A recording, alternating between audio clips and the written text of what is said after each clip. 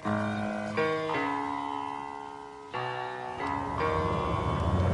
the right club. Be the right club today.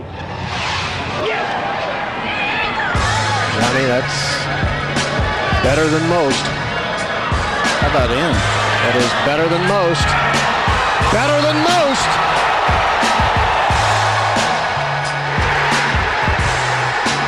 Expect anything different? Ladies and gentlemen, welcome back to the No Laying Up podcast. WGC Mexico. Nope. WGC Match Play Week is in the books. No, we're good. We're going to roll right into that. Shout out to Grupo Salinas. Yes. Yeah. That's what it was. It was Grupo Salinas. Grupo Salinas. Really bucking their heads on the commercials this weekend. I think this they did kind of a hostile takeover of this WGC, which I kind of thought they were maybe sponsoring this for a little while. I was like, wait a second, I've seen more Grupo Salinas commercials than I have Dell Technologies. But we saw Bernard from Westworld schlepping all the Dell Technologies, which was kind of jarring. Did they mess with Texas? I don't think we can confirm or deny that. I didn't notice. I didn't notice that, but I can't deny it either. I think that weekend might be like the most golf played professionally in one weekend. Match plays so much golf. Yeah. There's another PGA Tour event. Champions Tour is happening this weekend. LPGA Tour, Web Tour, and European Tour all had events in one weekend. Web? I said Web. You said Web? Yeah. I don't forget the Web. Good looking at that, DC. Sorry, Web only had one event. Sorry. Kevin, do we want to do intros? People always get pissed that we don't do intros. Yeah, that's fine. This is Sally People speaking. know who you are. Of course. I'm DJ. People know who Tron is. TC's here. So, that's why I don't think we need to do intros. But let's look. Now we've got it. We did our due diligence. Yeah. Big Randy's over on the couch. He's been on vacation all week out in Big Sky, skiing a little bit. Good to see him let his hair down. He came back and just lit up the USGA and just went right back up to his room. So good to have the big guy back in the house. But Kevin Kisner has won the WGC Match Play. GMAC wins in the Dominican Republic. He eked out Tony Romo down there. The big homie Julian Surrey let one slip away in India. That one hurt a little bit. That was a tough way to wake up. Tough one to wake up to. Yeah. A quad on the back nine, and he ended up losing by 3. Stephen Gallagher wins out there. Dan McCarthy wins on the Web Tour. The Red Scare, McCarthyism going on the Web Tour. Shout out to Smoking Scotty. Yeah, runner up. A lot to cover here. We have some questions, listener voicemails as always, or as is always for the last couple months, which has been a lot of fun. We're going to kick it off talking a bit about WGC. Kevin Kisner, the good prevails over evil in the final. Is Cooch officially according evil? to some? What? Well, we'll get to the whole quick ranking thing. I think we maybe have a difference of opinion on how all that shook out. Tron wants to ride for poor, misunderstood Sergio. Not able to catch a break. Don't put words in my mouth. We'll get to that eventually. Disgusting. But Kisner, I mean, like, it really felt kind of by Saturday morning there, like it was going to be Kisner or Molinari, right? I mean, those guys just looked like they were in a class of their own this week, and really fun to watch Kisner play golf. I think you mentioned it on Twitter, Solly, but whatever you might think about the excitement of watching Matt Kuchar or non-excitement, it was cool to see that the Final Four wasn't all bombers. It was kind of a cool mix of sort of tactical guys and Bjerregaard who really moves it, and it was just a really cool weekend of golf. It's just fun that this golf course is so good for match play, and it excites me, but it frustrates me at the same time that they think that they can't go to a course like this for stroke play. Yeah. And that there's a lot of half par holes, a lot of short par 4s that are really fun, and those would just be viewed as too easy in stroke play. Yet in match play, they promote a ton of excitement.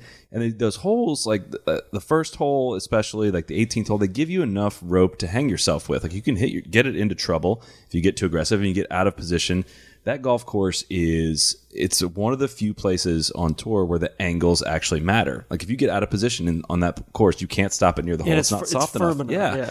Like watching balls roll out. I was out there in the early part of the week, walked the golf course 2 holes in. I was like, I think I'm in love with this place. Just watching JT and Tiger during their practice round sling big draws on the second hole and like trying to get it up on this slope and let it run all the way down through the speed slot. And then add the wind and the cold. It's just not grab driver and hit it as high as you can and as long as you can. I mean, it's a legitimately interesting golf course. So for as much as we pick apart all the setup and stuff, like this tournament's awesome in that regard. Yeah, do you guys? Great job. I think we've probably talked about this ad nauseum on this podcast, but do you guys ever get worried about what the score is and when somebody's 22 under par after 3 rounds or Does that freak you out, or do you not before we get there, I think it is refreshing just to see when score doesn't matter. That's care? Well, that's kind of what I'm getting at. Is I was kind of crunching the numbers, and through through 4 rounds, I think Molinari was, through 4 matches, I should say, he was, I think, 14 under in relation to par, and he hadn't played 12 holes,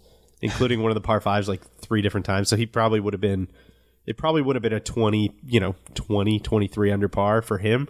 Granted, he looked like he was playing head and shoulders above all the other players in the field, but still, I mean, I think it would have been a place where they would have gone crazy low, but you also, because it was match play, maybe you just saw some guys getting eviscerated too, which was really I was fun. watching on, I think it was Friday afternoon, and Woodland and Rose were playing.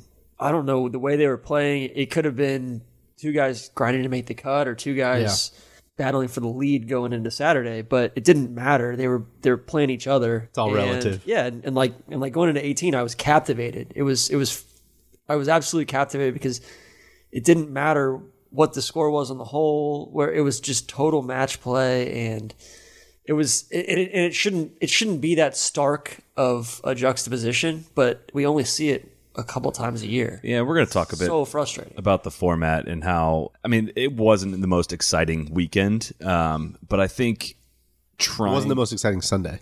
Sunday. Saturday correct. was Saturday was phenomenal. awesome. Correct. I just think it's always going to be that way with match play. However, that doesn't need fixing. We're going to get into some of that. Yeah. This tournament is so important to the schedule because the more you start talking about how to fix it and whatnot, the closer we get to stroke play. And it's just like every other week. So that's a good point. Listen, the finals is not going to blow people away. It rarely will unless you get Dubuisson and Jason Day. To your point about scores going low, I think it gets really monotonous and boring when there isn't the risk element introduced and pars are super easy. Yeah. If pars are super easy and guys are just pinning their ears back and going for birdies, that's boring. You got to throw decisions in their face. Yeah, and there's no volatility factor, right? So I mean, that's what I think happens a lot on the Web Tour is there's just some of these holes, there's just not really risk involved in the hole, and that everybody gets jammed up at the top of the leaderboard and it just becomes a putting contest.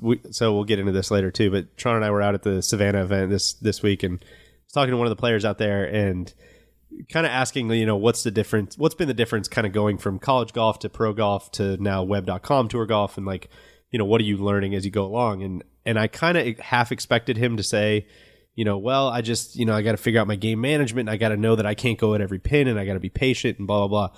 And he said the literal exact opposite, which was, it's taken me a long time to realize that on the web tour, I need to fire at literally every single flag. That's the only way you can compete, is every single time, no exceptions, you have to go at the flag, which is insane to hear. I think there's a little bit of a caveat with that one. Well, it was one of our young hitters, Brandon Matthews, that we were talking about. Probably he is the longest player in the world. Yeah, he's up there. He's in the top 3. Well, there's also, that's the juxtaposition of him and Maurice, the long drive guy. The web tour versus the PGA Tour, and that if you are on the PGA Tour and you make a ton of cuts and play pretty conservatively, you retain your tour card and you stay out there another year.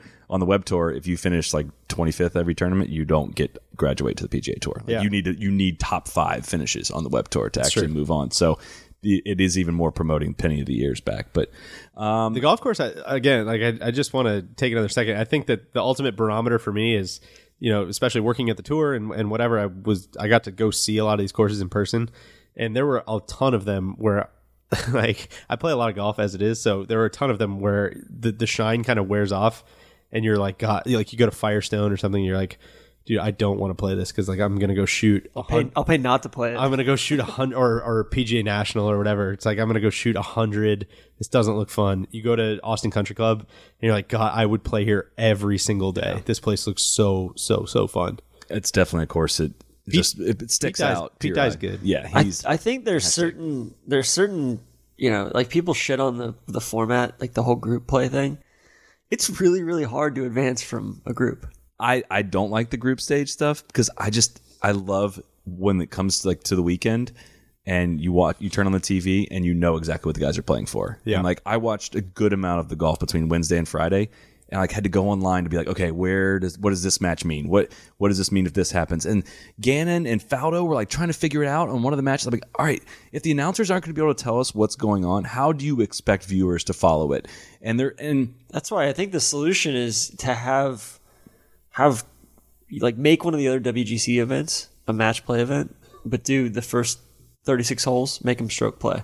Yeah. And just basically make it like the USAM. But I think the best day of match play. Yeah, we were kind of talking about this earlier. It's like, if you're going to have a match play event, just make it match play. The best day of match play But used to be the first so day. arbitrary. That's That's what makes it fun. Yeah, I think. I agree. I think See, I don't know. I'm gonna clap back and say I like the group stuff. Like, I mean, how Tong Lee this week? He went 2-1. He beat Brooks Koepka. He went to a playoff, I think, with Noren, your boy Solly, and it's I don't know. It's like it's a chance for some of these other guys that don't play too many PGA Tour events to shine, and it's like a little Super Bowl within each group, and to be the one that advances from that. There's no perfect way to do it, right? But I'd rather 4 guys duke it out. The way that you do it anyway is like there's going to be 2 guys playing each other and the 2 guys play each other, and then those guys are slotted in against the next guy, and that's almost a little pool or a little group in and of itself, right? Yeah, it is. It's just like I feel like the first few rounds are much more diluted now,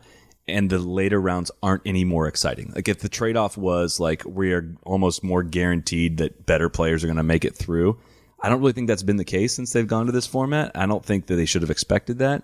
I get why it is, and the whole reason why it exists is like you get a new sponsor for this event. So I think Dell probably has a lot to do with dictating how this is going to go. Dude, you're getting a Dell, and it's like, all right, do I want to guarantee that Tiger Woods is going to be at my tournament for 3 days? Yeah, I do. So this format works from a sponsor standpoint, and I think for fans that sucks, but like it all comes back to the money in the spots. Follow the money for everything. Answer to every question ever posed on this podcast, probably. But it's a weird trade-off though, because I don't have a ton to back this up, but it's like, if you're doing it from a Tiger perspective, then you're almost doing it, like for ticket sales and hospitality on site, I guess, which is in the relative scheme of things such a small amount of what's at stake here when you consider kind of like the TV rights and all that stuff. So it's hard. Like I guess larger point I'm getting at is like 3 days of TV ratings though too with Tiger there. It's to the same point. Only Tiger, I would say. Correct. Yeah. Like that literally just Tiger's the only one that factors into that conversation. Correct. But my point was going to be, and let's say Tiger's not playing, that Wednesday, Thursday, Friday audience, I think the floor on that audience is pretty high and the ceiling on that audience is pretty low anyways. So when you're making this pool play and you're saying that this is going to draw in all these new fans on the weekdays, like I have a hard time believing that. Well, I think going back to, it's an illustration of how deep golf is these days, where it's not like this is going to be 2002 when you've got Scott McCarron versus Kevin Sutherland, which was sick though. But I don't think that's going to happen anymore because it's so much deeper now. It's not crazy. Like whoever was the 64 seed this week, it just would not have been crazy. Exactly. Nothing crazy what was Kisner's like the 46 seed or something? Which like oh yeah, of course he won. Like, that makes total sense. Yeah, no one batted an eye at that. I do love this event for kind of you get an extended look at guys.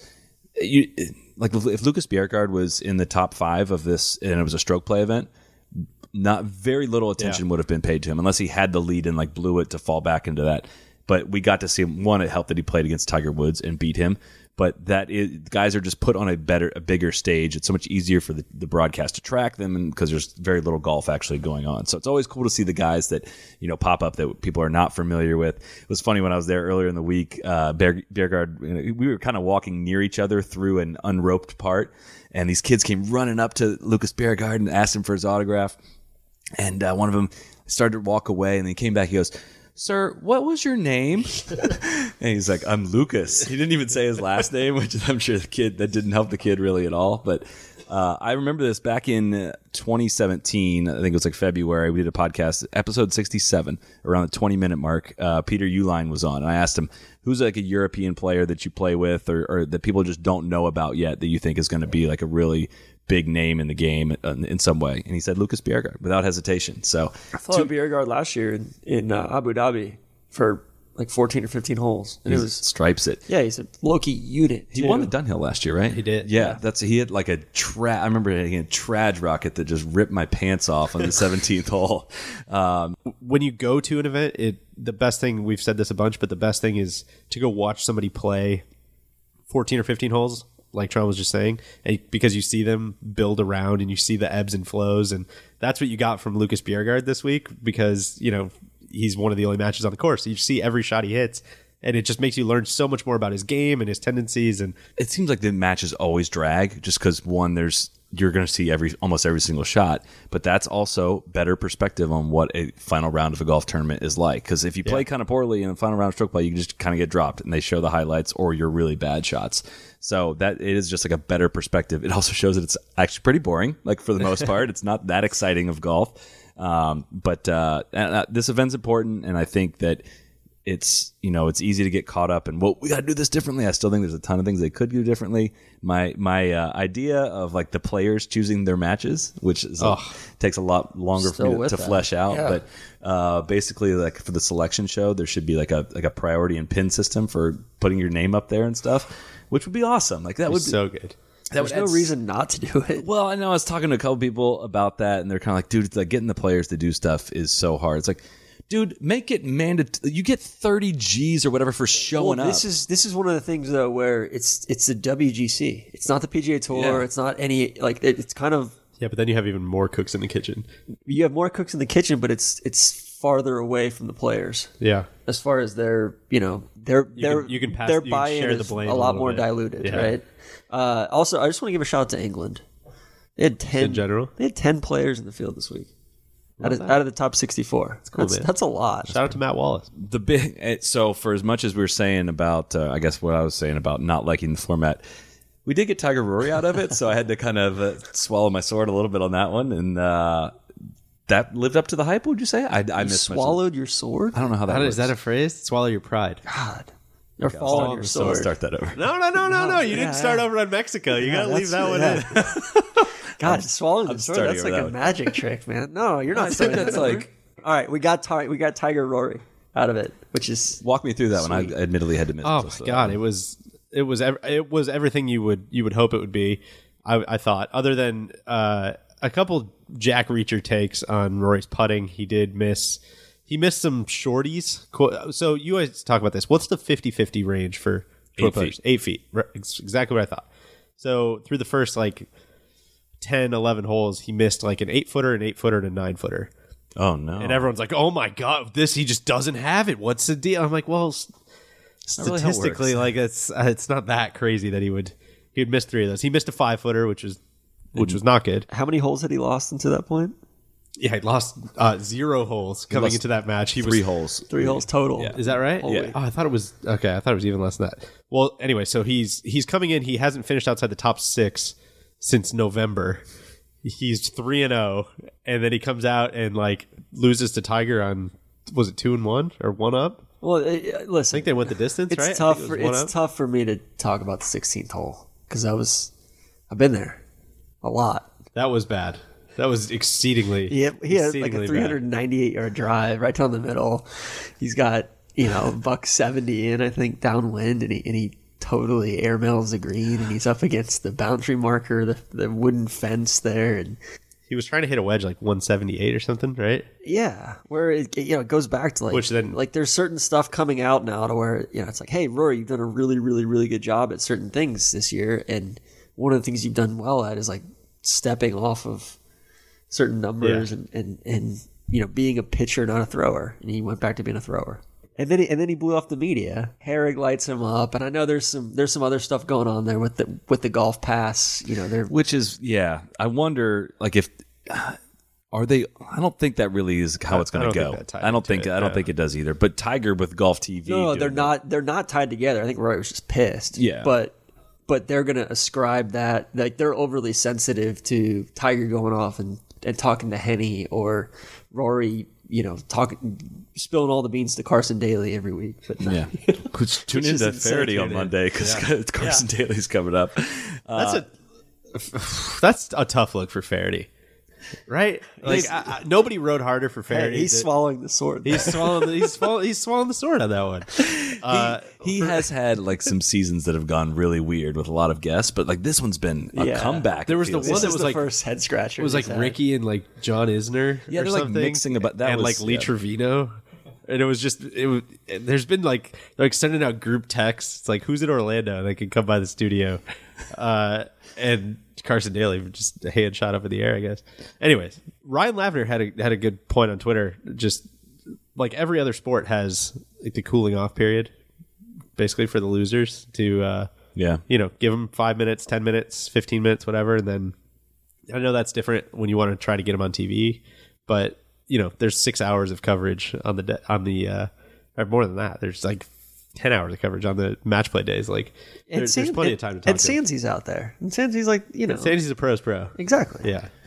I don't know. I don't get too worked up when guys skip media, but it was weird. It's like, dude, you've played some amazing golf this year. You can't be like that butthurt after the round. But he's also one of like the most open, upfront guys too. So for like, how many times has Tiger skipped media? Not very many. Very, very few. Not at all. Like, no, he has, but more this year. But he does it all the time when he loses. He did it after losing to Bjerregaard, and especially after he ends a tournament, he's only missed. But Herrig didn't flame him. He did. Herrig mentioned it after Tiger skipped after Mexico. It was okay, and Herrig was like, the only other time he's ever not done media at the end of a tournament was this blah blah blah. So he's the gold standard at stopping for media. Like he's so good at it. He does it, and he does it when he shoots 77. Yeah, and that's part of the deal. Yeah. I don't think it's just a normal. It's not like so and so played bad and skip media. Like there's various reasons why they would end up doing it and I don't know what they are, but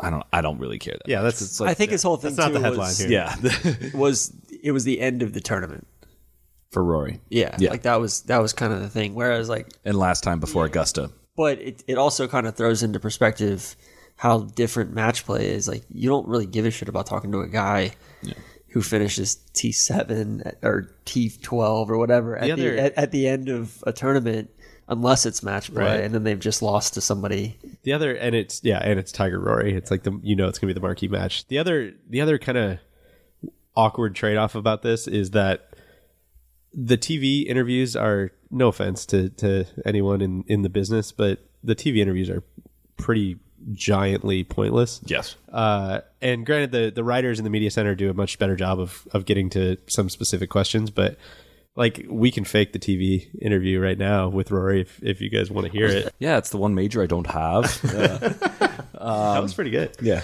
All right, let's take a quick break and then let's go right into some questions. So, I don't know if you guys caught this. Did you hear what Kevin Kisner said almost immediately in his interview? It was like Brendan Porath called it NASCAR sauce. It was pretty impressive. Yeah. He gave a shout out to his Callaway Epic Flash driver. Only other person I've heard do that is Phil. No, Leash has done it too. Oh, that's true. And Kiz didn't seem like the kind of guy that would be that plugged into the sponsor stuff right away. Great. But he did. He nailed it. He crushed it. It was an epic showing by Team Callaway at the WGC Dell Technologies match play. Kevin Kisner took home the big win. He's got the Epic Flash driver and 3-wood in the bag, and he mentioned how much he loved the added ball speed he's generating with the flash face in the driver. Speaking of the Epic Flash, has more wins on the PGA Tour and more wins worldwide this year than any other driver, including 10 Callaway driver wins this year by non-staffers who are choosing to play Callaway based on performance alone. That's nuts. That's actually pretty sweet. I think that's the only stat. That might be the only stat. Yeah, I agree with you. Visit CallawayGolf.com or check out Epic Flash for yourself at your nearest golf retailer today. Get the right shaft in it. That's been a big game changer for me. I'm very excited about that. And let's roll right into questions. Hey guys, it's Tom from Virginia Beach. Long time, first time. Just wanted to get your guys' opinion on who's going to be the first person kicked off the Ryder Cup squad in favor of Kevin Kisner. I'm thinking it's going to be Patrick Reed myself. Thanks. Patrick Reed's in an interesting spot here.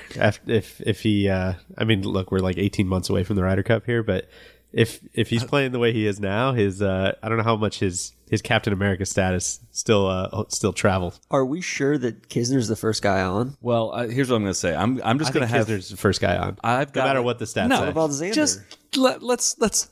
I got like 6 water buckets here, waiting here to just pour on the fire. That I think it's going to be like 6 straight questions that we're going to get. Where I have a feeling I'm going to have to hose some people off here. He wasn't even considered for the last one, though. Kisner? Yeah. This which is insane. I know, but like, we're 18 months away, and we are going to go to a golf course that is not a Kevin Kisner golf course. So my instinct when I saw this question was like, yeah, Bubba should not play anymore. But you know who's probably going to be a great fit at Whistling Straits? Is probably Bubba. So yeah, should Kisner have probably been on the last team? Again, go back to when they made the captain's picks. You're not taking Big Cat. Phil, I get in hindsight, yeah, you wouldn't take. Bryson was one of the hottest players on the planet, and Tony Finau was obviously hot going into it and played great at the Ryder Cup. So. Can we talk about who the first guys off the chopping block are? Webb. That's what I was going to say too. Probably. I think Ricky. Ricky's Ryder Cup record is 2-4-5, and I know Randy's sitting over there on the couch. And yeah, I mean, again, like match play records, Ryder Cup records. Like Patrick Reed was 6-1-2 going into the last one, and he played like absolute shit. So it's not necessarily predictive. But I would look more towards. I would throw out the reason I pulled these, other than I'm fucking lazy, is because it was on a totally non sequitur course, which they haven't played in the last 4 or 5 Ryder Cups, like that style of course. So this is what you're going to get with how it was set up at Medina, Hazeltine, all that. So if Kiz, he's obviously a tremendous match play player. He played great in the President's Cup at Liberty National. And sure, if the Ryder Cup was next week, sure, I'd have him on the team. But like we're a long ways away, and we've hopefully learned a lesson. We need to pick a team based on the golf course. Like Ryan Moore should not have been on the 16 team. He played fine. Like Bubba should have been on that team over Ryan Moore. Like it's set up with no rough, and it's set up favor for bombers. So and Kisner should have been considered for France. Well, yeah, I still have I think it's hard to justify kicking any of the 4 guys off that they chose. Listen, guys, you can. This is why, first of all, it should be 12 captains picks. But that's another yeah, for sure. That's like the baseline of where we all need to be starting from here. Yeah, that should be the case. It will never be the case. But it should be the case. All my Euro guys played pretty well this week, though. Congratulations. Thank you. Yeah. No, I mean, Molinari. So I was prepared like Saturday to say this on there's a take somewhere out there that Molinari is the best golfer in the world. For sure. There's a take out there that you could say that Brian Gay is the best golfer in the world. But like on like somewhat neutral golf courses, there's no one whose game I'd rather have than maybe Francesco Molinari. Yeah. Like the guy doesn't miss. He does not miss. Like if he would have won, I think I would have finished in like the top 5 of the NLU bracket challenge out of like 3,700. Big what if there. Which thanks to everybody that signed up for that. Yeah, that was fun. A lot of people signed up for that. Hey guys, Patrick, Dallas, Texas. First time, long time. Anyway, just calling to see what we can do about this excitement on Sundays for this match play. I mean, I accidentally watched 25 laps of NASCAR because this thing was so boring. Anyway, thanks for all you do. Patrick, we're going to move it to Monday. We're going to move the final. We're going to move the last day to Monday. That would be sweet. I don't think that'll ever happen with the PGA Tour. I think it's kind of one of those things that's like, it is what it is. You can't fabricate excitement. Excitement happens when it happens. You're going to see every shot from a match, and these guys are tired at the end of the week. The golf's probably not going to be that good. So for all the reasons why it's going to end on Sunday night, it's all the sponsor obligations and ticket sales and all that stuff that we're going to be kind of stuck with probably dud matches at the end. No, I mean, they started on Wednesday. Why can't they just start on Thursday and finish up? The answer to that would be they're not going to have 500 volunteers come out for another day for one match and get all the camera crew out there and everything that goes into setting up a day of tournament for one match. They're just not going to. They're not going to add that on for a Monday. Yeah. So. What about for 3 matches? Still won't. Well, I liked. So you were shortening that. You're keeping the tournament the same length. You're just moving it from Wednesday to Sunday to Thursday to Monday. Going into the next tournament week. But put it on the West Coast and put it during prime time. The Monday idea is interesting, but also I don't know what it really accomplishes because you're not making it more exciting. You're just like punting to like a less exciting day. Yeah, but you have the biggest audience during the day on Sunday, right? Like afternoon on Sunday. So the most exciting golf to me is like the quarterfinals when you got good matches. When you got 4 good matches out there, and I mean that's the day that I watch. Why not just put that on Sunday afternoon, and then everything else after that is like it's not an afterthought, but it's kind of the dessert after the main course. I would love it to be in prime time. It would have to be West Coast.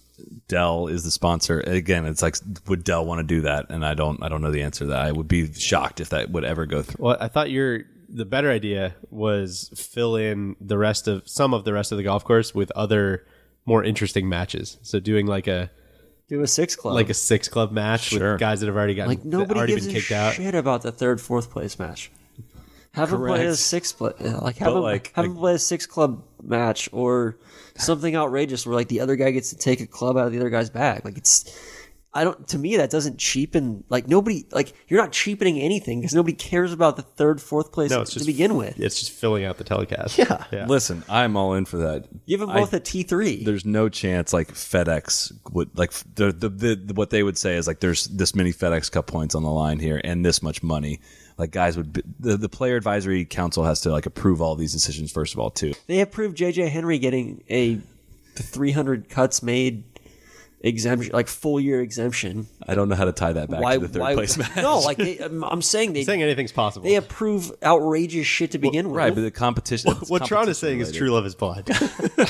No, it's like basically nothing matters, and I would love it. Listen, you have to convince me. Everybody that gets eliminated in the first match play round gets ties for 17th, right? No, not anymore. That's not true anymore. It's not true anymore? No, they changed it with the pool stuff. It used to be everybody would tie for So what do they do now? 37th or whatever. Now it's like based on your seating in the pool. Based on how many points you got. That's what you finish. That's stupid. No, it's really smart. It makes way more sense than T17 for everybody that shows up. So what if, and I can't even believe that I'm suggesting this because this seems like it would fly in the face of everything I stand for. But I'm thinking back to the match and how, there was like boring times in the match. And then Charles Barkley started being like, why don't I go play someone right now? And I was like, fuck yeah, I would definitely like to watch that. So what if you had Kevin Kisner and Matt Kuchar playing the championship match?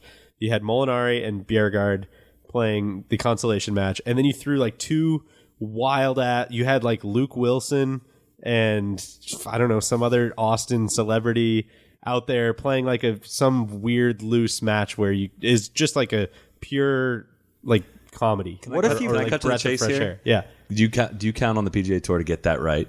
Well, no. But what if you carved out? Let's say you carved out 300 or 400K. Luke Wilson used to voice over the PGA Tour.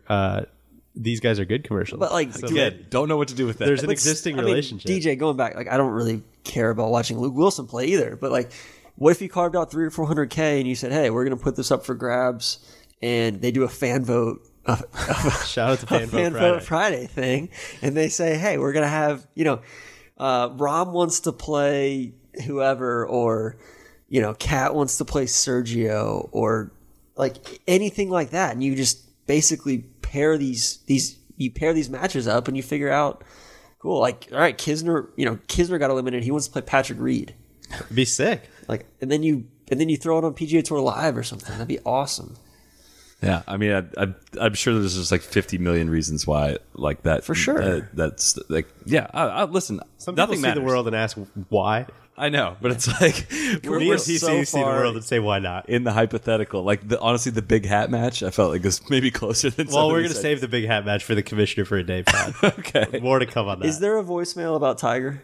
No. Yes, there is. There is. Yes. Okay. All right. This is Josh from Atlanta, Georgia. Can we please all just start a petition to get the PGA to change its format back to match play? This is so much more entertaining to watch, and frankly, the PGA blows. Thanks. Love the show. A hot take from Josh there. Well, I guess this kind of goes back into everything we just got done talking about. Is pretty much you're going to wind up with a lot of PGA Sundays that are pretty boring. Or would they not be boring because it's the PGA Championship and you'd be into who cares? It's just it's moving the interesting stuff from Sunday to Friday, Saturday. Yeah, I wouldn't. It would never happen. One, because ratings for these events always kind of struggle, and there's no real reason the PGA Championship would want to do this. Like the reason why everything is stroke play is it's deemed probably the most suitable format for television. So it won't go back. Match play is like living over par because there is no par. Right? That's well said. Yeah. So it's totally destroyed the concept of living under par. Yeah. That made very good sense. Hey guys, Jeff from Jack's Beach. Shout out to Taco Lou and Sunrise Strip Shop, I guess. Maybe I'm biased, being a UGA alumni dog. Shout out to Neil's FedEx Cup team. But is it safe to say that Matt Kuchar is the real-world equivalent of Matt Damon in The Departed? His quote on the Sergio 6-inch rake was a disgrace. Thanks for your time. Take care, guys. I'm all fired up for this one. I'm going to let you lead it off, though. I'll give you the last word. So I'm going to kind of ride for Kuchar on this one.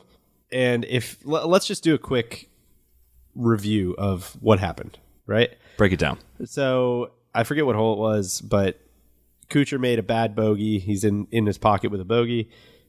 Sergio's got maybe like a 6-footer for par to win the hole. Misses it.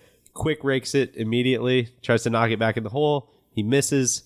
And, it looks like they've tied and they're both going on to the next hole. They get to the next tee box. Kuchar says, hey, I don't really know what to do here, but technically I didn't concede that putt. So I don't know if that's going to be an issue. I've seen a lot of, I'm paraphrasing. I've seen a lot of rules violations. We've seen a lot of weird match play stuff. Maybe we should just call in the rules official here to make sure that we're all good.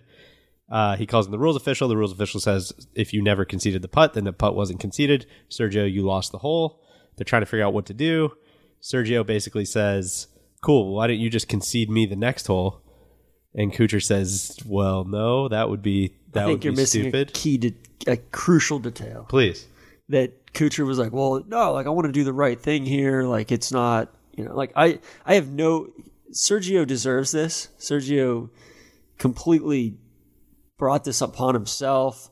I would have no issue with Kuchar saying, fuck you, man. Like you're basically like, you have brought this on yourself. Your anger got the best of you. You quick draked it. You deserve the consequences.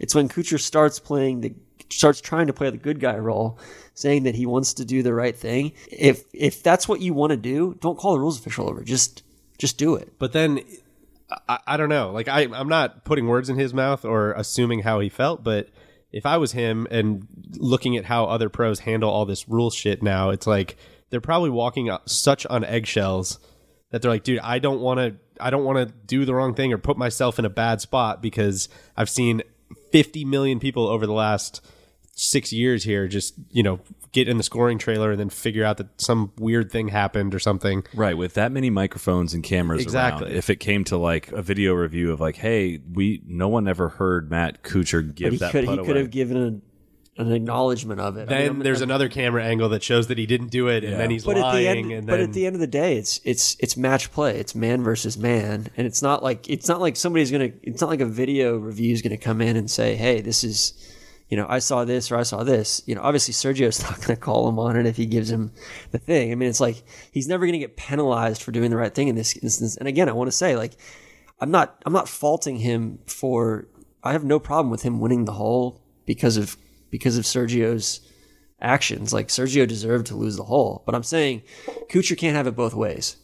He can't say, "Oh, I wanted to do the right thing," and then know that like. It's pretty black and white. Like you don't need to call him the fucking rules official. I think. And then afterwards, he says he keeps talking and talking and talking. It's just like the thing in Mexico. Like Kuchar, just stop talking. It's totally just own it, man. Just totally be unlike just that. Like just be kind of conniving and be a little bit of a competitor here. I will disagree with the PR firm of Tron Carter Limited here, which is that he goes in and he starts doing that in front of the cameras. And he says, "You know what? It's tough shit, man. Like he should have known the rules." Then everyone's gonna be like, "Dude, what a dick!" I would have had a lot more respect for him if he just would have owned it. I guess, but like to me, it almost seems like a car accident. Two cars get in an accident. You look, doesn't look like there's a ton of damage. But you think, I don't know, like maybe if my frame is fucked up here, like I might want to have myself covered. So why don't we just call the police and get this thing taken care of? Like what did Cooch say after the whole Mexico thing? He said, "Oh, like I made it right. This is the way it was." Right, but that was a lie. That was.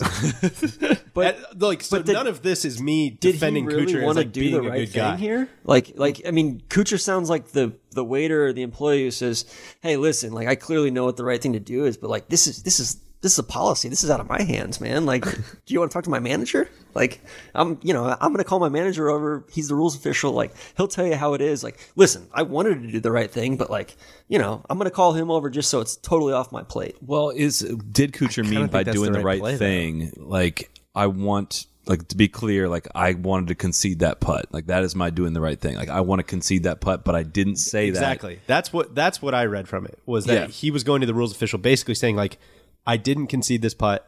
but I want to. I would like to. Like, can I concede this putt? At what point are you sporting, or like at what point is it common sense or good? Like, if that was your intent, like, and going back to the USGA, all the rules changes, everything's intent based now, right? Like David Hearn's anchoring the shit out of his putter, but he's not intending to, so it's not a penalty. Like Matt Kuchar. I mean, okay, so let's say that Matt Kuchar intended to concede the putt.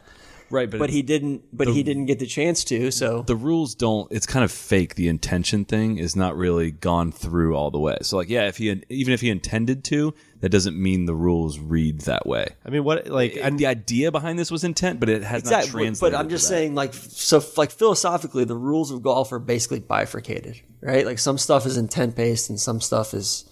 It was kind of presented PR-wise as intent, but the way I understand them is they've not really been rewritten enough to really have that be a matter of fact within the rules. So I don't think it's bifurcated. I think it's. I think my issue is before he calls the rules official over, is do you need to be a narc? Do you need to call the rules official over? Can you just say, hey, like, this is between Sergio and I, and I conceded the putt to him.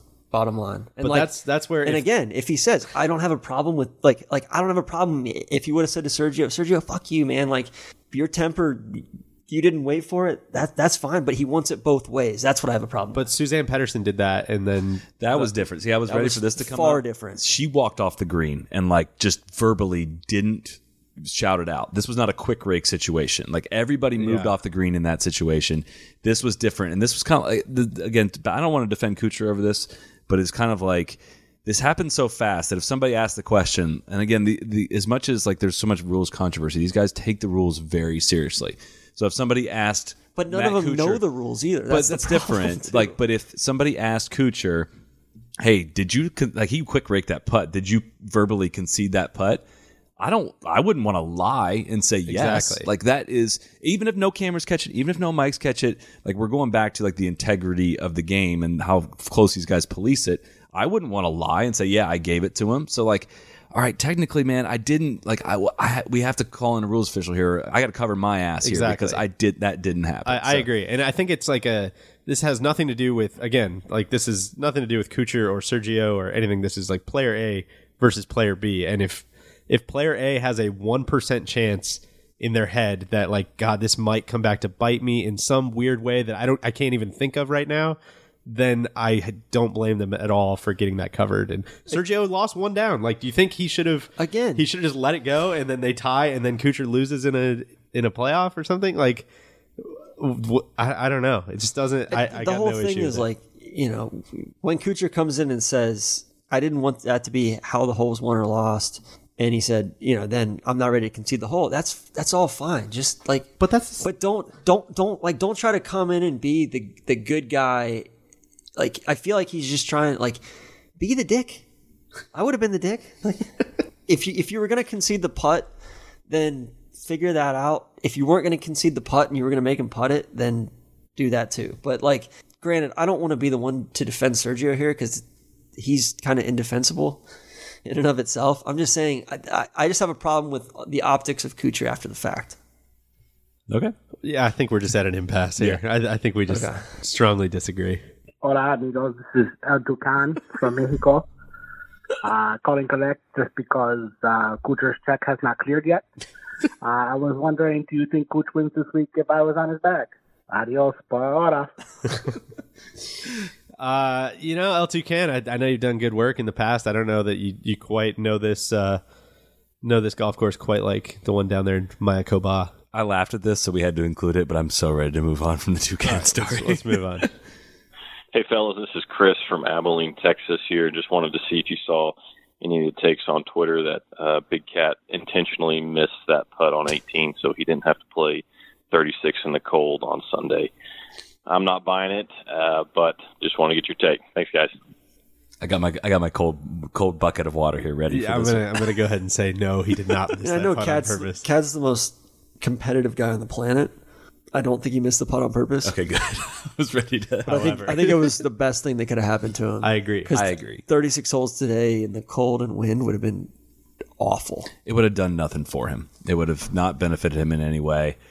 And overall, this tournament doesn't matter, and what happens in 2 weeks does matter a lot. So I can't tell if like Tiger Twitter is a parody of itself, and that when something he hit the ball in the water on purpose at his tournament in DC on the media day, like that's maybe, or he's blading bunker shots into the stands and on purpose at Waste Management. I don't think I'd heard either of those. That's the best. The Tiger conspiracy theorists are. I'm surprised you said that the WGCs don't matter after your President's Cup tweet this weekend. Listen, Sung J M needed a shout out, and you said he was quietly one of the playing some of the best golf. He's had like 2 top 5s in the last 3 weeks. Yeah, quietly. People aren't paying attention to that. Nobody's talking about that. That's what quietly means. I'm paying attention. Well, of course you are. But I paid attention to how he played on Sunday. Hey guys, this is Low Energy Randy from Jacksonville. How done are we with Azinger and his hyperboles? Thanks. Take it easy. I'm not done. I'm retired. Yeah. DJ's recused himself from all the broadcast takes. I think Azinger's still in his honeymoon.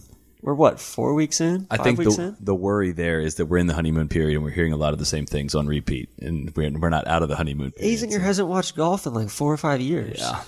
He's watching golf again. Let's give him some time to replenish the reservoir.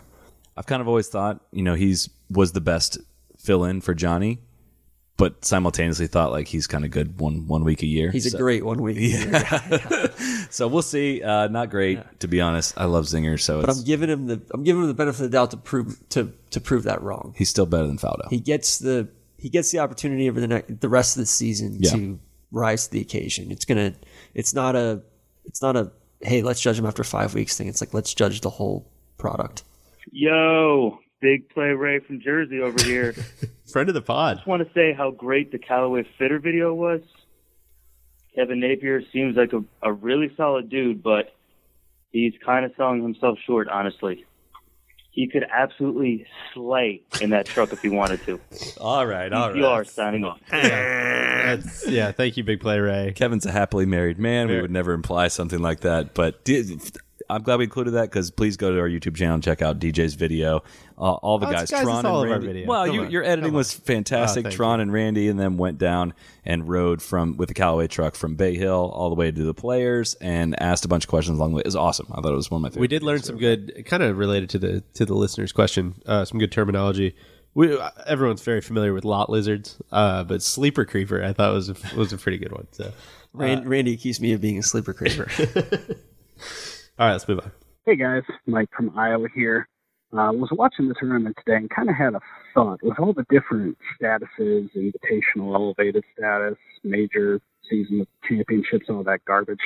Wouldn't it be great to see at least one of the WGCs maybe rotate between regular tour events?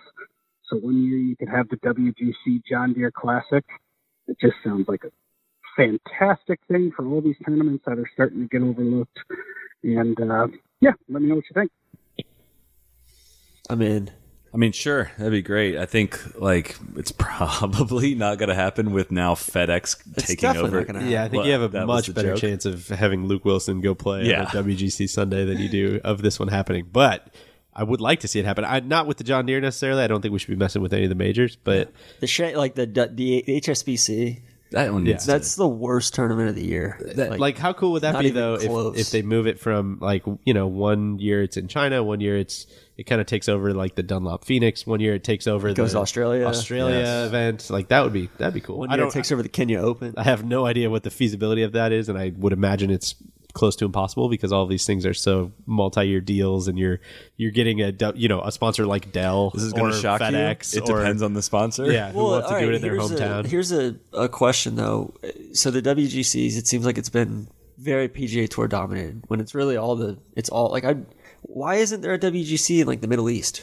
Like there's sponsors galore over there. That's a market that the PGA Tour is basically ceded to the European Tour, but the European Tour could basically manage that tournament, turn Abu Dhabi or Dubai or Qatar or any of those events into the WGC instead of having one that's kind of a fish out of water in Shanghai where golf is essentially illegal. I think that regime has reversed their stance on golf being illegal. I think we're cool now. And the European Tour had one, like the American Express Championship was in It was in Ireland. It was in Ireland. It was at the K Club one year. Yeah. It was somewhere. I think it bounced around. Maybe it was in London. It was in Atlanta for a little bit, but basically, there's been no WGCs, and I know some of it's just sponsorship related, and they don't, there's just not as many sponsors that are willing to pony up that kind of money over there. But at least one out of every 4 or 5 years, it seems like, hey, step up and actually move these things around. Well, I don't know. I think it's hard. I think those things have gotten so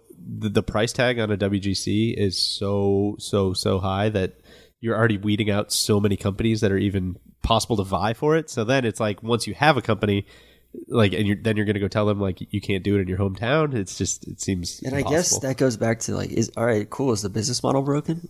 To where like a WGC is supposed to cost twice as much, or 75% more than a regular tour event.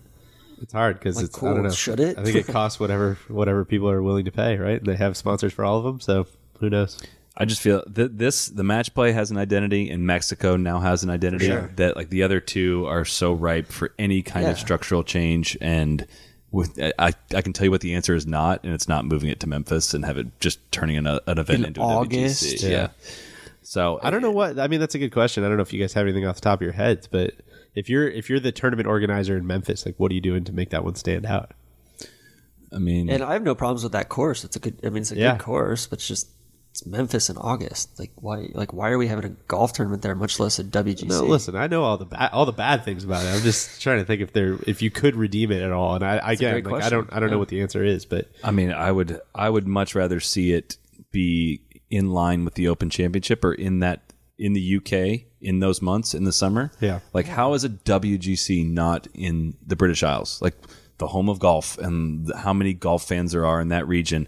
Like that's one of the biggest golf markets in the world. And I know that's European Tour, but these are European Tour events. Like all the European Tour media guy, and like it's a co-sanctioned event. How is there not one in Europe? I'm sure there's answers to that question. It's probably sponsor related. The British Masters has struggled to find a sponsor. Right, but if Tiger's coming over, if the guys are coming over, like you can find a sponsor. I mean, if you did 4 weeks in a row in the British Isles, you basically split up the Irish and the Scottish Open, you put the WGC right in between it, so the guys that that would be unbelievable. It'd be awesome. Yeah. Hey guys, I'm Spencer from Saratoga, New York. Calling in to talk about the Ponzi scheme that is PGA Tour Live. Am I on an island, or is it just maddening that they continually give it away for free on Golf Channel? Why do I pay for the app when I can just get to watch it for free? And it's like everything the tour does to appease the casual fans at the expense of the loyal ones. I mean, can you think of one initiative, literally any one initiative from the Tour or Golf Channel to reward a loyal fan? Pipe dream. Because I'm racking my tiny brain and I can't come up with one. Part of me is excited for the day VR. Tiger retires and the Tour's short-sighted ignorance to the loyal fan comes back to bite them in the ass. That's all with all the shitty products they've had to walk through. Let's wrap it up, man. 5-10 years, 20 minutes of dick pill commercials every hour in between Faldo babbling on about nonsense. Nota Begay being wrong about literally everything except maybe the color of the sky, and that's 50-50 any given day. And Peter Jacobson talking over literally anything of interest that's ever happened. I don't know. Anyway, that's all I got. Crack on. That's it? That's all you got? That seemed very premeditated, I don't think Golf Channel is giving away PGA Tour Live. I think they're just giving away it on Twitter every weekend. He brings up a fair point in that if people that pay for it, and it's also like given away for free on Twitter, is kind of like as an attempt to like draw in new fans. But like, gosh, I don't know who's turning into the PGA Tour Twitter account that isn't like already a golf fan. I get it's like, all right, trying to convert their fans into PGA Tour Live subscribers, but it's like an hour of coverage outside of like the free Twitter window. And I think it goes to, we're not talking about the product. The product's good. Yeah. It's more like their willingness to, or their philosophy of catering to everybody but their core fan. And his point of like, name one initiative or name, and it's kind of what we've been saying for quite a long time, and that they've got the loyal fan hooked, and we are going to talk about golf every week on here. You're going to watch golf if you're a loyal golf fan, and they can try their hardest to scare you away. And DJ had a great one today. I was like, "Hey, how's the golf going?" He goes, Yeah, I don't really watch golf. I just kind of sit on my phone while it's on TV. Yeah, like technically, I've been watching it for an hour, but I don't know. I couldn't tell you any of the shots that I've seen. Coverage take. That was a coverage take. No, that was a sociological take. That was close enough. There was a really good moment today. It was today or yesterday where they said they made light of a caddy player convo that happened during the playing through, and they said, "Oh, like the caddy player convo that you got to watch during our playing through coverage," which I like the playing through thing. I think they've abused it to a certain extent. But to make light of a caddy player convo, where like I don't need to see them, I need to hear them, and there's no audio during the playing through commercials. I'm hearing the commercial audio. That's a coverage take. I think that something that Spencer said during his 5-minute missive there was something Tron and I were talking about the other day, which is I think a huge part of the reason of why I am a golf fanatic / maybe even like a sicko at this point is because there's no shortcuts to it, and because I've invested so much time of my life like getting to that point. And I think that's kind of where some of the frustration lies, is like, dude, you can't fake this stuff, man. Like, it takes a really long time to learn the game. It takes a really long time to learn the rules. It takes a really long time to learn the players. It takes a really long time to learn what's a good shot versus what's a bad shot, and why he's trying to flight it high versus flight it low, and like all of these different things. And like, that's what makes me fucking love it, is because I've done all of that, and like now I'm so much richer for the experience. And trying to just hook people with like, here you go, look, it's free. Like, look how cool this is to watch. I'd be like, if that was me, I'd be like, God, get this. Yeah. What the hell is this? Why would I ever watch this? Here's some puppies. Here's a trick shot artist. Yeah. My favorite was you made this point when they were like streaming it for free once on Facebook or something. Like, I'm trying to imagine like my aunt like scrolling through her Facebook feed, be like, oh, this is a delightful romp. I don't need any context here. I'm just going to tune in and watch this. Oh, Lucas Bjerregaard. Yeah, let's see what this guy has to do. Well, it's all going to go in some slideshow of how many people tuned into PGA Tour Live on Twitter, and it's like you scrolled your timeline. It counts probably in some. I don't know what you need to count as a view, but it probably counts as a view in something, and it all is going to look good on some fake number aggregation. And but to the bigger point is kind of the frustration I think golf fans, a lot of listeners of this show and the people sitting in this room have felt, and that they felt like a lot of things are going towards this like mythical golf fan that doesn't exist out there. It's a unicorn millennial that makes $250,000 a year that's never heard of golf before, and it's super valuable to sell to, but also doesn't like golf, but also will watch golf, but also will go to tournaments. An enormous amount of free time to learn the sport. And I think a good example is, I think last week, the web tour, there were probably more people watching that live stream of the end of the web tour event, the playoff, than there have been in a lot of the kind of free streams on Twitter that I've seen of a main PGA Tour event, where you like just focus. Like I get the need to grow the tent, but at some point you got to take care of the people in the tent. That's the hard part. Is like I don't the tent's on fire right now. Well, that's the hard part. The tent is we have carbon monoxide poisoning in the tent. It's one of those like house debugger tents. It's just it's a FEMA tent. It's filled with noxious fumes. And that's the hard part, is like if somebody and it's a lot easier to harp on the problems rather than come up with solutions, because like if someone said like what would you do differently, like I don't have a ton of good answers, but that's why stuff like the European Tour and honestly does. maybe we can bring in Big Randy, because this is tangentially related to one of his things, but it's like I really think a lot of this stuff goes back to like playing golf and just understanding golf. And I don't know what the data says. I know people say that these things aren't correlated and you can watch golf and enjoy it without playing it, but damn, that seems hard to buy, right? Or hey, let's say, all right, here's a prime example of a time period when, or an opportunity to get new people into an event. There's a Big Ten basketball game on Saturday or Sunday afternoon that leads into the PGA Tour telecast, and then you lead with 10 minutes of commercials, and you show a bunch of putts, and then you show the MetLife summary, and then that's kind of the thing. And it's like, hey, like just improve your product, and maybe more people will start watching it. And like, it's very simple on the what I was going to say. Baseline. Yeah, that's exactly what I was going to say. And this is not a telecast take, but it's like Sure sounds like fun. you can't like. So there's a bunch of universal truths here, which is one, we want to grow the fuck out of the game. We want more new people playing the game, watching the game, consuming the game. Everybody, I can't only think of one person, and he's sitting over there on the couch, that would disagree with that statement. Randy, who wants to shrink the game. Number two is we're going to not change anything about anything that we do. We're not going to change any of the formats. We're going to not change any of the telecasts. The biggest concession is that the players can now wear shorts. It's like, dude, how do those two things go together, man? Wait. How do you just keep doing the same thing you've always been doing and expect more people to tune in when there's more competition than ever? How Because we're dare working with you? influencers, man. How dare you dismiss the golf dogs that quickly? Okay, we're in the golf dogs era. Like, how do you not see the way things are trending? All right, we ready to move on here to our last few. Yeah, we got a couple more questions here. Gentlemen, Will from Mississippi with a very important question. What is the best appetizer on the Nona Blue menu, and what is the appetizer to stay away from the most? Thanks. Well, hang up and listen. This is a trick question, right? Because the menus are slightly different at Lake Nona and Ponte Vedra. I didn't know. I don't know if I knew that. I don't know if I was that deep in the scene. First of all, shout out to GMAC. Yeah, this isn't an ad or anything. No, very much not. Restaurateur / PJ Tour winner today. The only PJ Tour winner whose restaurant you could go eat at right now.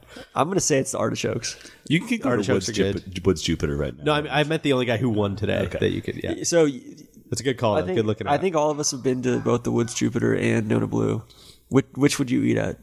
Well, Nona Blue, they got the French Quarter penne pasta. That's just dynamite. You can eat it for a whole week because it's enormous. But I would go Nona Blue as well. I thought it's been well documented. The Woods Jupiter was mega stuck between release patterns. The only thing that the Woods Jupiter has that Nona Blue didn't have was the white belts. the moist towels that they give you between courses. That's true. And all the waiters had white belts on. I think the popular answer here is going to be the spinach and artichoke dip, but the firecracker shrimp is fire. I wouldn't put either. I would say the G mac and cheese. No, I'm not. That's not a shareable. I'm not talking about the spinach artichoke dip. I'm talking about the full baked artichokes, the fried or grilled artichokes. Those are insane. Yeah, gotcha. And Will, to answer your question, I don't really know what appetizer I'd say. I would go check out either Nona Blue location right now and just go buck wild on the menu. Order whatever you want. I've never had anything bad. We had the mussels there the other night. They were just okay for me, dog. So really? that'd be the one I would skip. All right, well, that's good to know. Still worth going. Let's move on. Again, that was not an ad. Hey boys, Jason from Kansas here. Wondering what's up with the Jack's Beach Birdie Challenge. Got to throw two assumptions out there. One is that DJ is doing all the heavy lifting with editing, putting the videos up. Second one's got to go along with that I'm assuming he just hasn't made any birdies since the first episode. What the hell? So give us an update. I'd love to be wrong. Rooting for you, DJ. Cheers. Well, Jason, let me go ahead and just start by saying that you're actually wrong on both counts. The first one, thank you for assuming I was busy with the heavy lifting, but that first video was all Solly. Solly's been bucking his head in the editing department. Something I believe you guys are going to see twice this week. We got 2 videos coming out this week that are Solly projects. I dip my toe in from time to time. So yeah, the video that was cut together of me making 5 birdies in like 6 holes. Yeah, I edited that one. Great work on that one. We don't film every round that we play at Jack's Beach. No. There's no video in the queue for updating the Jack's Beach. We'll post birdie challenge. a picture of the. If people are into it, we'll do it more. I would find it hard to believe that people want to keep tabs on every round. Couple things I found interesting. Neil doesn't live here. He has 3 birdies. He's played 2 rounds at Jack's Beach this year. Which, as someone pointed out, is very on brand that he is in full Icarito spirit. He's birdied 1, 2, and 3, and none of the other holes. Let's take a quick time out to explain what this is if you're not sure. We have a challenge that I think we learned from some of Tron's friends, I think, in Atlanta. That shout out Ansley Golf Club. It's you play, you get with your buddies, throw in a bunch of money into a pot, and everyone has to birdie every hole over the course of a year at your course. And so we're doing this at Jacksonville Beach here, just down the road from us, and there's a lot of stickers up on the wall for us here, but it's into March here, into the first quarter, and I personally tighten up a little bit on the holes I don't have. Oh, for sure. I think about it already. Totally. I think about it before I get to the golf course. Yeah, and so it's going to be a true... I'm close, though, to just having to play the back 9. Well, Solly's got to eagle all the par 5s. That's true. Which he has none. I eagled a par 4 this week. That was fun. It's cool. That's cool. It doesn't count. Yeah. It was a hole that I hadn't birdied yet, actually. What I was going to say is Randy's made 4 birdies. Neil's made, but they're all in different holes, which is big. Yeah. Neil's made 3. Randy's got 2 birdies on that I don't have as well. I've birdied 8 of the 18 holes. Yeah, Randy's got 2 of the toughest. Randy's got Boardwalk right now. He's got Boardwalk. He's got Boardwalk and Park Place. Yeah. And Tron actually has made a lot more birdies than me, but still has also only birdied 8 of the 18 holes. Yeah. Interesting. I just keep birding the same holes over and over again. Tron's got a great game plan out there at Jack's Beach. I've also almost aced a par 4 twice now. I need 9, 10, 11, 16, and 18. He's got five holes left. But I also need to eagle 2, 13, and 18. You haven't even birdied 18 yet. I have not even birdied because I keep trying to eagle it and I 3-putt it every time, which is sick. So yeah, it's a fun challenge. Get with your buddies and figure it out. It's a good day to start. April 1. Do April 1 to April 1, or if you're in the Midwest, your season hasn't started yet, anyways. Probably. So just do a 12-month rolling. Yeah. I've heard it called Taliban in the past too. My wife's Swedish uncle, they call it Taliban over there, I guess. So. Somebody called it passport, like stamping your passport or something like that. It's a little more fan friendly. Yeah, it's fun. So like more inclusive. As you get down to the end, like I came back from Atlanta thinking, it was December 27th, and there's a dude out there playing in the pouring rain, and the only hole he hadn't birdied was 17. It was 35 degrees and pouring rain, and he comes in and still hadn't birdied it, and he's like, I'm going out and playing 36 the next 4 or 5 days because he owed his buddies like $1,000 a piece if he didn't. Jesus. It's something we were talking about in the course the other day. I think that I really, really, really wish that I had played this game when I was a kid, because I think it would have made you so much more comfortable with making birdies rather than being petrified over birdie putts the way I think all of us are now, except maybe Solly. It's the Brandon Matthews philosophy. Yeah, just go at all of them. Yeah. Yeah, I think if I had done this when I was a 12-year-old kid, I would look a lot more like Kevin Kisner than... I don't know. Which this is not the paid portion of this, but putting with the I think I'm all in on Truvis. Putting with the Truvis balls has been this is a backdoor. This is a backdoor way for us to say that Solly shot 67. No, don't say that. Are you playing Truvis now? Yeah, I'm full Truvis. He made literally everything. It was with the disgusting. Truvis ball. Yeah. I shanked one in the water, made par. Hit another one in the water, took my shoes off, got up and down for par. It was disgusting. He probably made 600 feet of putts. I hit it very poorly and shot 4 under somehow. So, no, if you guys want to talk about it more, we can, or we could go to the next. No, I think we're about out of card space here. Well, why don't you guys went up to the Web Tour event in Savannah this week. It was like all Web Tour events. I mean, it was absolutely a shot of life. It was delightful. We got to spend some time with the young hitters. Four of the five young hitters. Justin Huber was unfortunately out with injury, but I think you'll be seeing some content upcoming. Hopefully, getting everybody to know the young hitters a little bit better. We wanted to do kind of like the tour truck video that was mentioned earlier. I'd like to do one of those kind of on each guy, telling their backstory a little bit. Spent some time with them. We played in the Pro-Am. Very nice of the tournament to invite me and my hitter TC out to the Pro-Am. We played with Southern Charms Shep Rose, who was absolutely delightful. I got more DMs about playing with Shep. Yeah, from we're psyched. People I haven't talked to in a really, really, really long time. My aunts and people from college that hadn't that I didn't know followed me on that. Yeah, and he was great. It was delightful. Course was fine. Yeah, it was premium cheesecake. It was Fazio. Actually, greens were mega pure. Greens were super Probably fast. Some of the best greens they'll play on the web all year.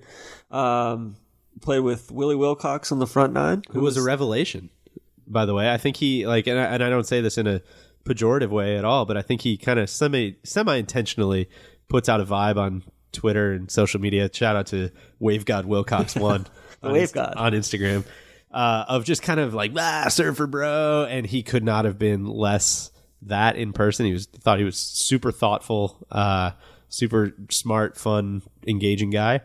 And then Harry the Hitman Higgs on the back nine was a big fan of the podcast and just a good guy all around. Harry almost aced the short par 4 number 5 on the front, and Zach was playing in the group ahead of us. But just going out there and hanging out on the range and on the putting green on Wednesday afternoon at the web event was got the music blaring out on the range. It was awesome. It was like we're talking to Mav, we're talking to our hitters. We're watching Brandon Matthews hit the ball 390 yards. Well, that was one cool thing that I will say about the young hitters is I didn't know, I don't know how much insight we've given people as far as kind of how we chose those guys.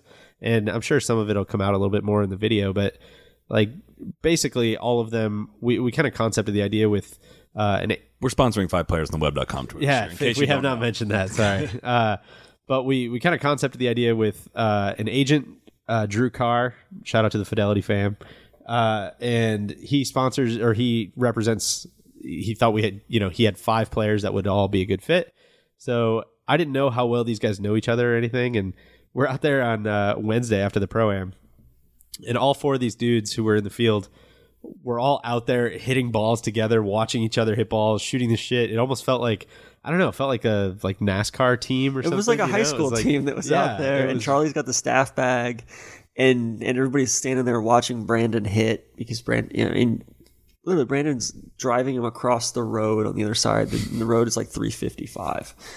But talking like Cam Champ. Yeah, and then Frank Licklider's 3 or 4 spots down, grinding. Like the whole scene is just outrageous and fun and low key and casual. It's like I love going out to PGA Tour events, but I love going out to web events more because it brings you back to kind of that foundational why I love golf. Feels like golf. Yeah, exactly. And if the web tour is coming to your city, go out there, watch it. You can get it so close to the players. You can say hey to the players. If you see any of the young hitters out there, tell them you're a fan of the podcast. And that was one of the coolest. Or if you hate listening to the podcast, you can tell them you're not a fan of the podcast. That'd be an interesting conversation too. That was one of the coolest tweets this weekend. Was that guy had all the hitters flagged on his PGA, and he's like, I'm checking web.com scores, which is sweet. And that's Lauer, fun to do. Lauer he used T12, backed up his solo second last week with the T12.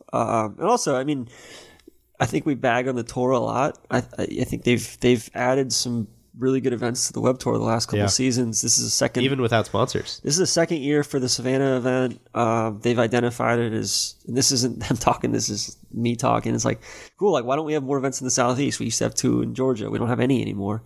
They said, all right, cool, we'll add one in Savannah.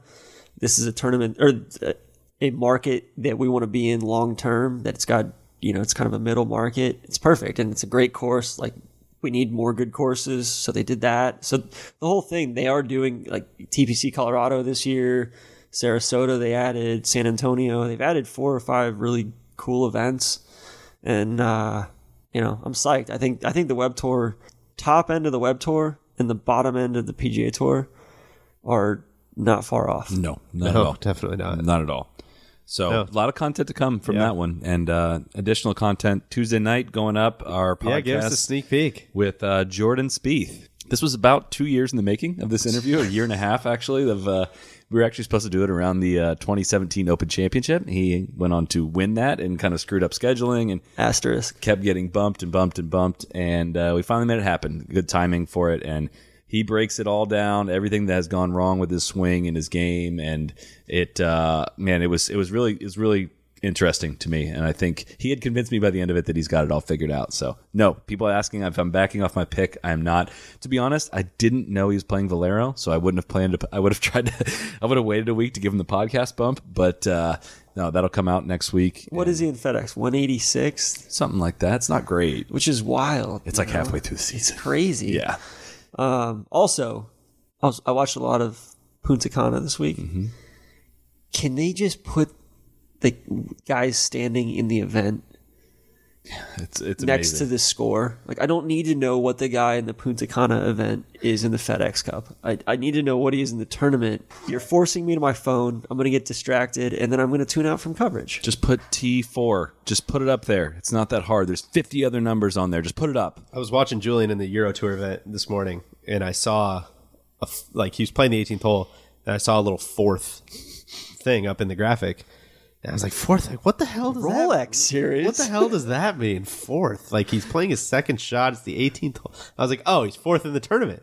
Like, oh, that makes a ton of sense. Crucial piece of info. That's a great piece of info. You sure that wasn't his standings in the Wyndham Reward Challenge or whatever that is? Shout out to the Wyndham Rewards Challenge. Eternal shout out to them. All right, let's wrap it up. Excited to get back to the Aon Risk Reward Challenge this week as well. So here we go. Keep tabs on that.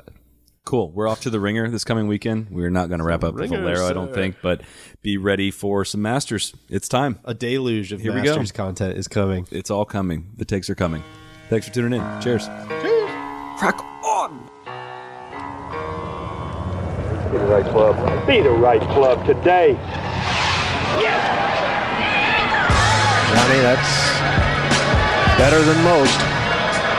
How about in? That is better than most. Better than most.